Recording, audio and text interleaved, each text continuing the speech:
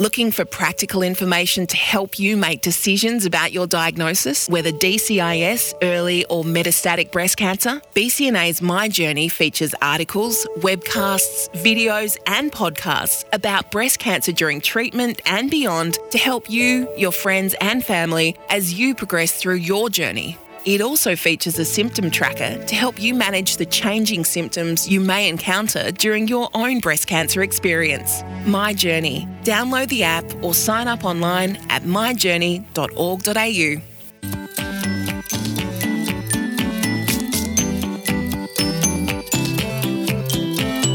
Let's be upfront about what happens in the days and weeks after a breast cancer diagnosis.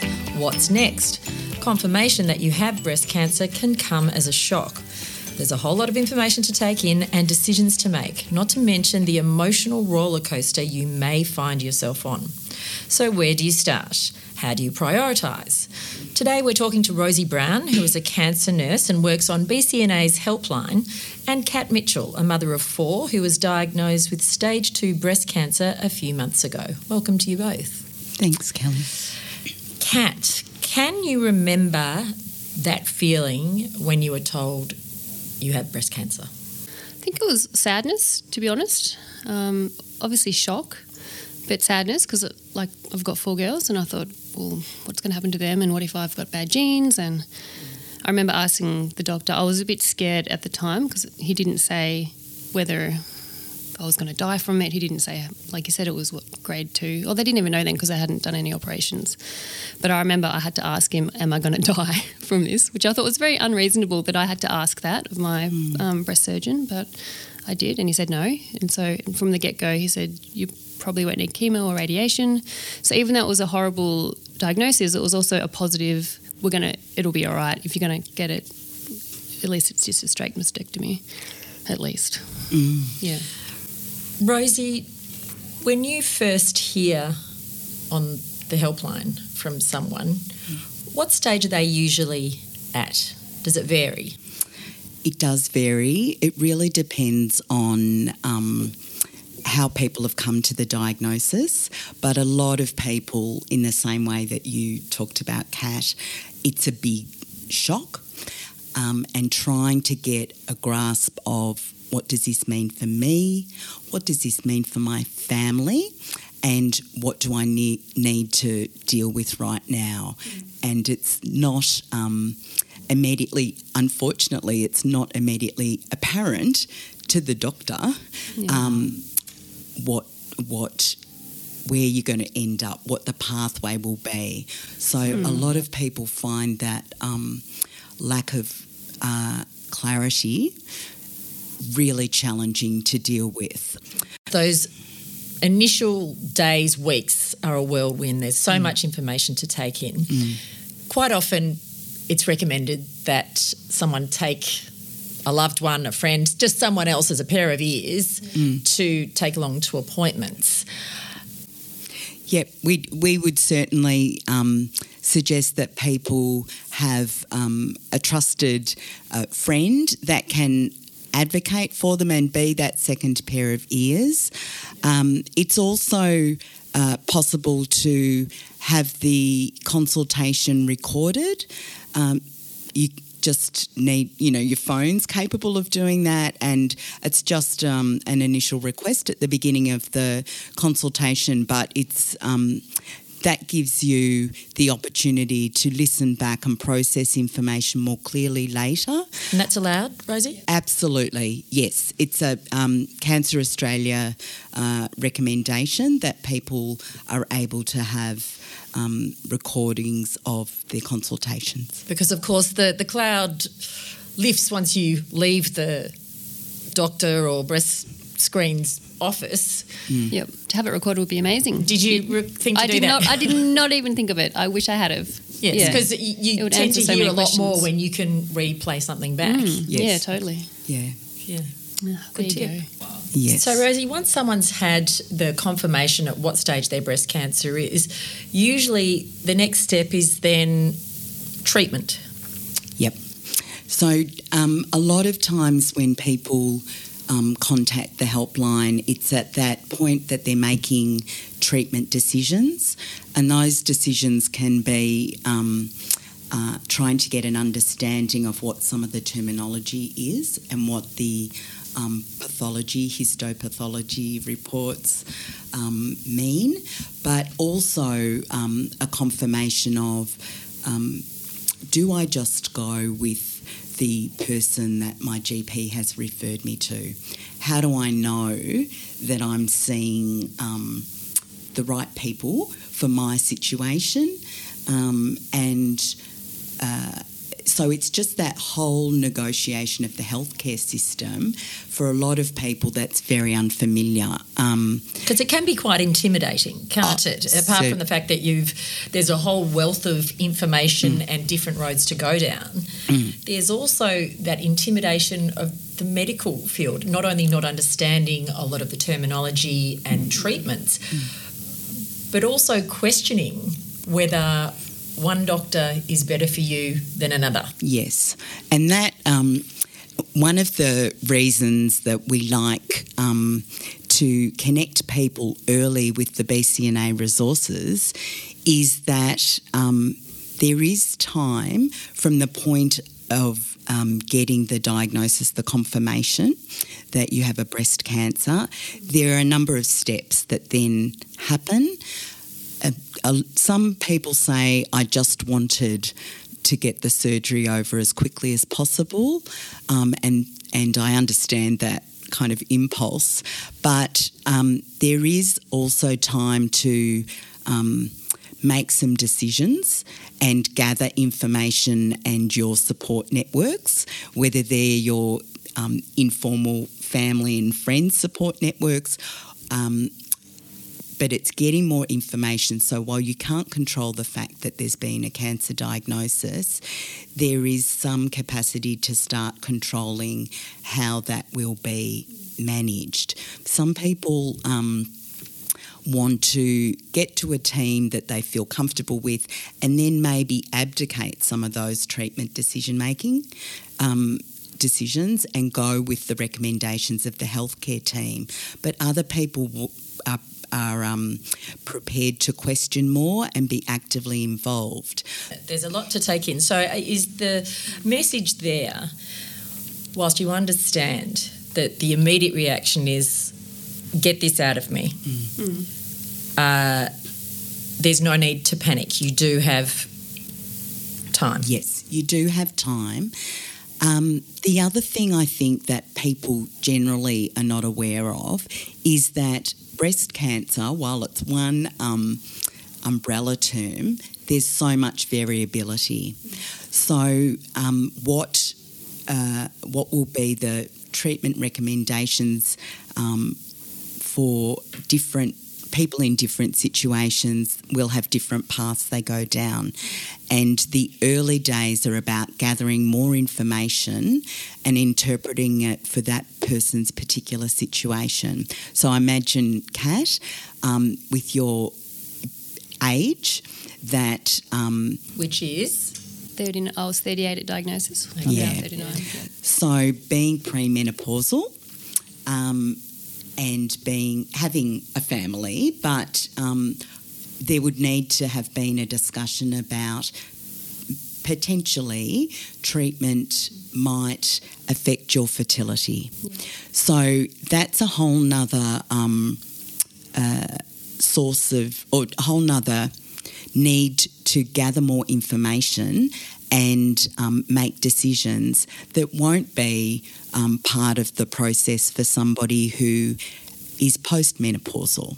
So, and likewise, if people live in a metropolitan area and actually have choices about where they go and who they see, and access to public and private services, depending on whether they have private health insurance, those considerations are different than somebody who doesn't have private health insurance, lives in a rural or regional area, and is going to need to travel to access more information and get the treatment plan and the treatment. So the conversation really needs to clarify for people there are steps, and then it will depend on your particular situation about the pathway that you'll go down. So I guess like anything, if you go into a planning mode, that's going to save you a lot of maybe angst, a lot of doubling up, and perhaps getting information that isn't so useful. Kat, when you knew what was the treatment that you had to have, and were you confident? And did you fully understand what was going on, or did you feel like you needed clarification and to seek either confirmation that was the right choice for you? From the start, I remember, he said most likely no chemo or radiation, so it was just going to be a straight mastectomy with recon, instant recon, which I thought was great, obviously. Did you have any desire to seek a second opinion? I didn't. I'm a public patient, okay. And I just thought it was very simplistic, but I thought, okay, I've got some cancer in my body, we just need to cut it out, it'll be right. And it was, So it was a case of let's just get it out. Yeah, let's just get it out, that's right. Even though it came at the cost of your breast and reconstruction? Yep. I think, again, that highlights the treatment pathway of, because of the circumstances of your diagnosis, a mastectomy is going to be necessary, and we can offer you a reconstruction. When I say we, I mean the surgeon, the healthcare team. So then what's going through my mind is there are lots of forms of reconstruction. There's a number of options. Apart from the cancer diagnosis, that can be another big procedure. And so we have some resources that can inform people and help them with some of that decision making. The information then helps you ask questions. And we can also connect people with other people that have had or are considering reconstruction to get that lived experience of how things went, and some practical kind of guidance from people that have been there. So can I ask, did you do more exploration or try and connect with other sources of information about reconstruction surgery? Yep, I got straight online, got onto the BCNA online network. Not Dr. Google. No way. Oh, that only gives you nightmares to Google. Straight to the source, and I was mostly Googling CrossFit mastectomy because I was an avid CrossFitter, so I was more concerned with when can I get back into the gym, which is not the most important thing in the world in hindsight. But I remember Googling and asking lots of questions about exercise post-mastectomy and recon, and that was my main information. And how long will recovery take? And so that was through the online network, the Choosing Reconstruction private group? Yep. Yeah, and that would have been one of the sources of support and information that the helpline would have directed you to, because that's invaluable, really. Oh, it's amazing. Just having the information of what people have gone through, and just they can, because it then becomes a known thing, not just the unknown. What's it going to be like? What am I going to look like? Just knowing even little tips, what to take to hospital. Yes. Is it as frank as that? It's a really open and generous discussion amongst those that really want to share their experience and let others benefit from that? Yeah, for sure. And it's good experiences and bad experiences. It crosses. Yeah. It's not sugar-coated. No, it's and the life. realities about time to recover, when things, don't go as well as planned, and how people have negotiated that sort of stuff. That's why it's that lived experience is just so important, I think. BCNA's online network is an active peer-to-peer support community where people affected by breast cancer can find information and connect with others who understand what you're going through.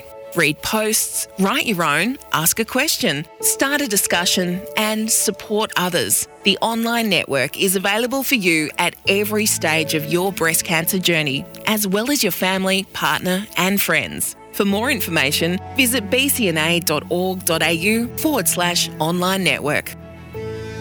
A lot of people, private versus public, even those that are in the private system, sometimes might be better off in the public.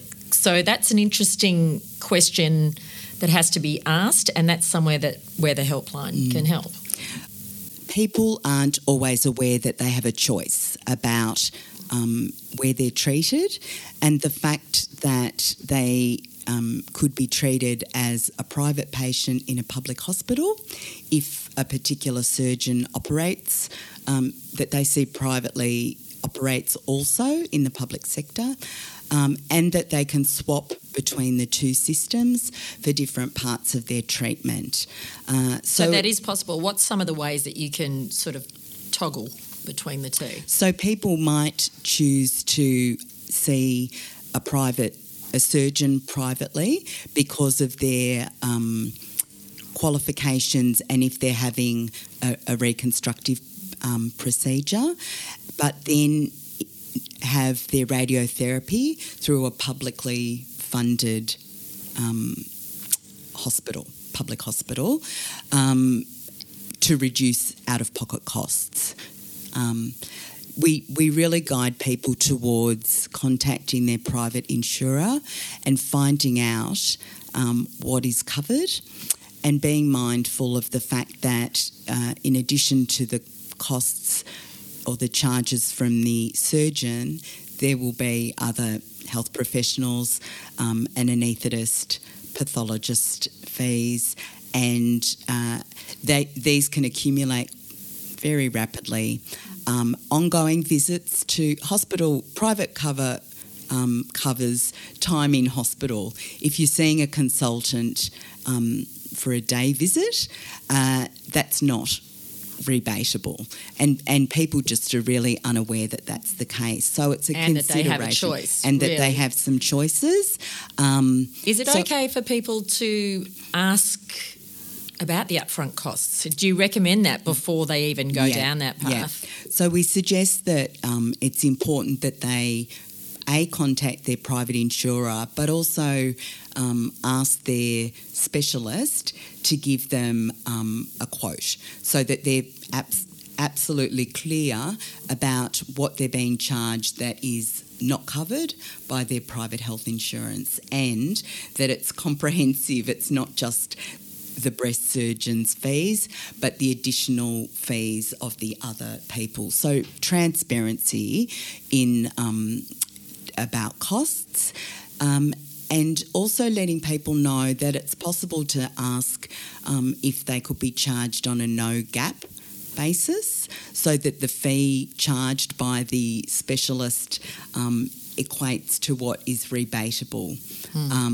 So that there isn't some shock that they are faced with down the track. Which can be extremely stressful. Kat, even as a public patient, have you suffered out-of-pocket costs? Yes, yep. I had an MRI that was, I think it was $300 per breast, had both checked out. So that was a lot of money. And then further down the track, they started saying, actually, maybe you might benefit from chemo. So, but I was borderline, so we did an EndoPredict test, which was a couple of $1,000.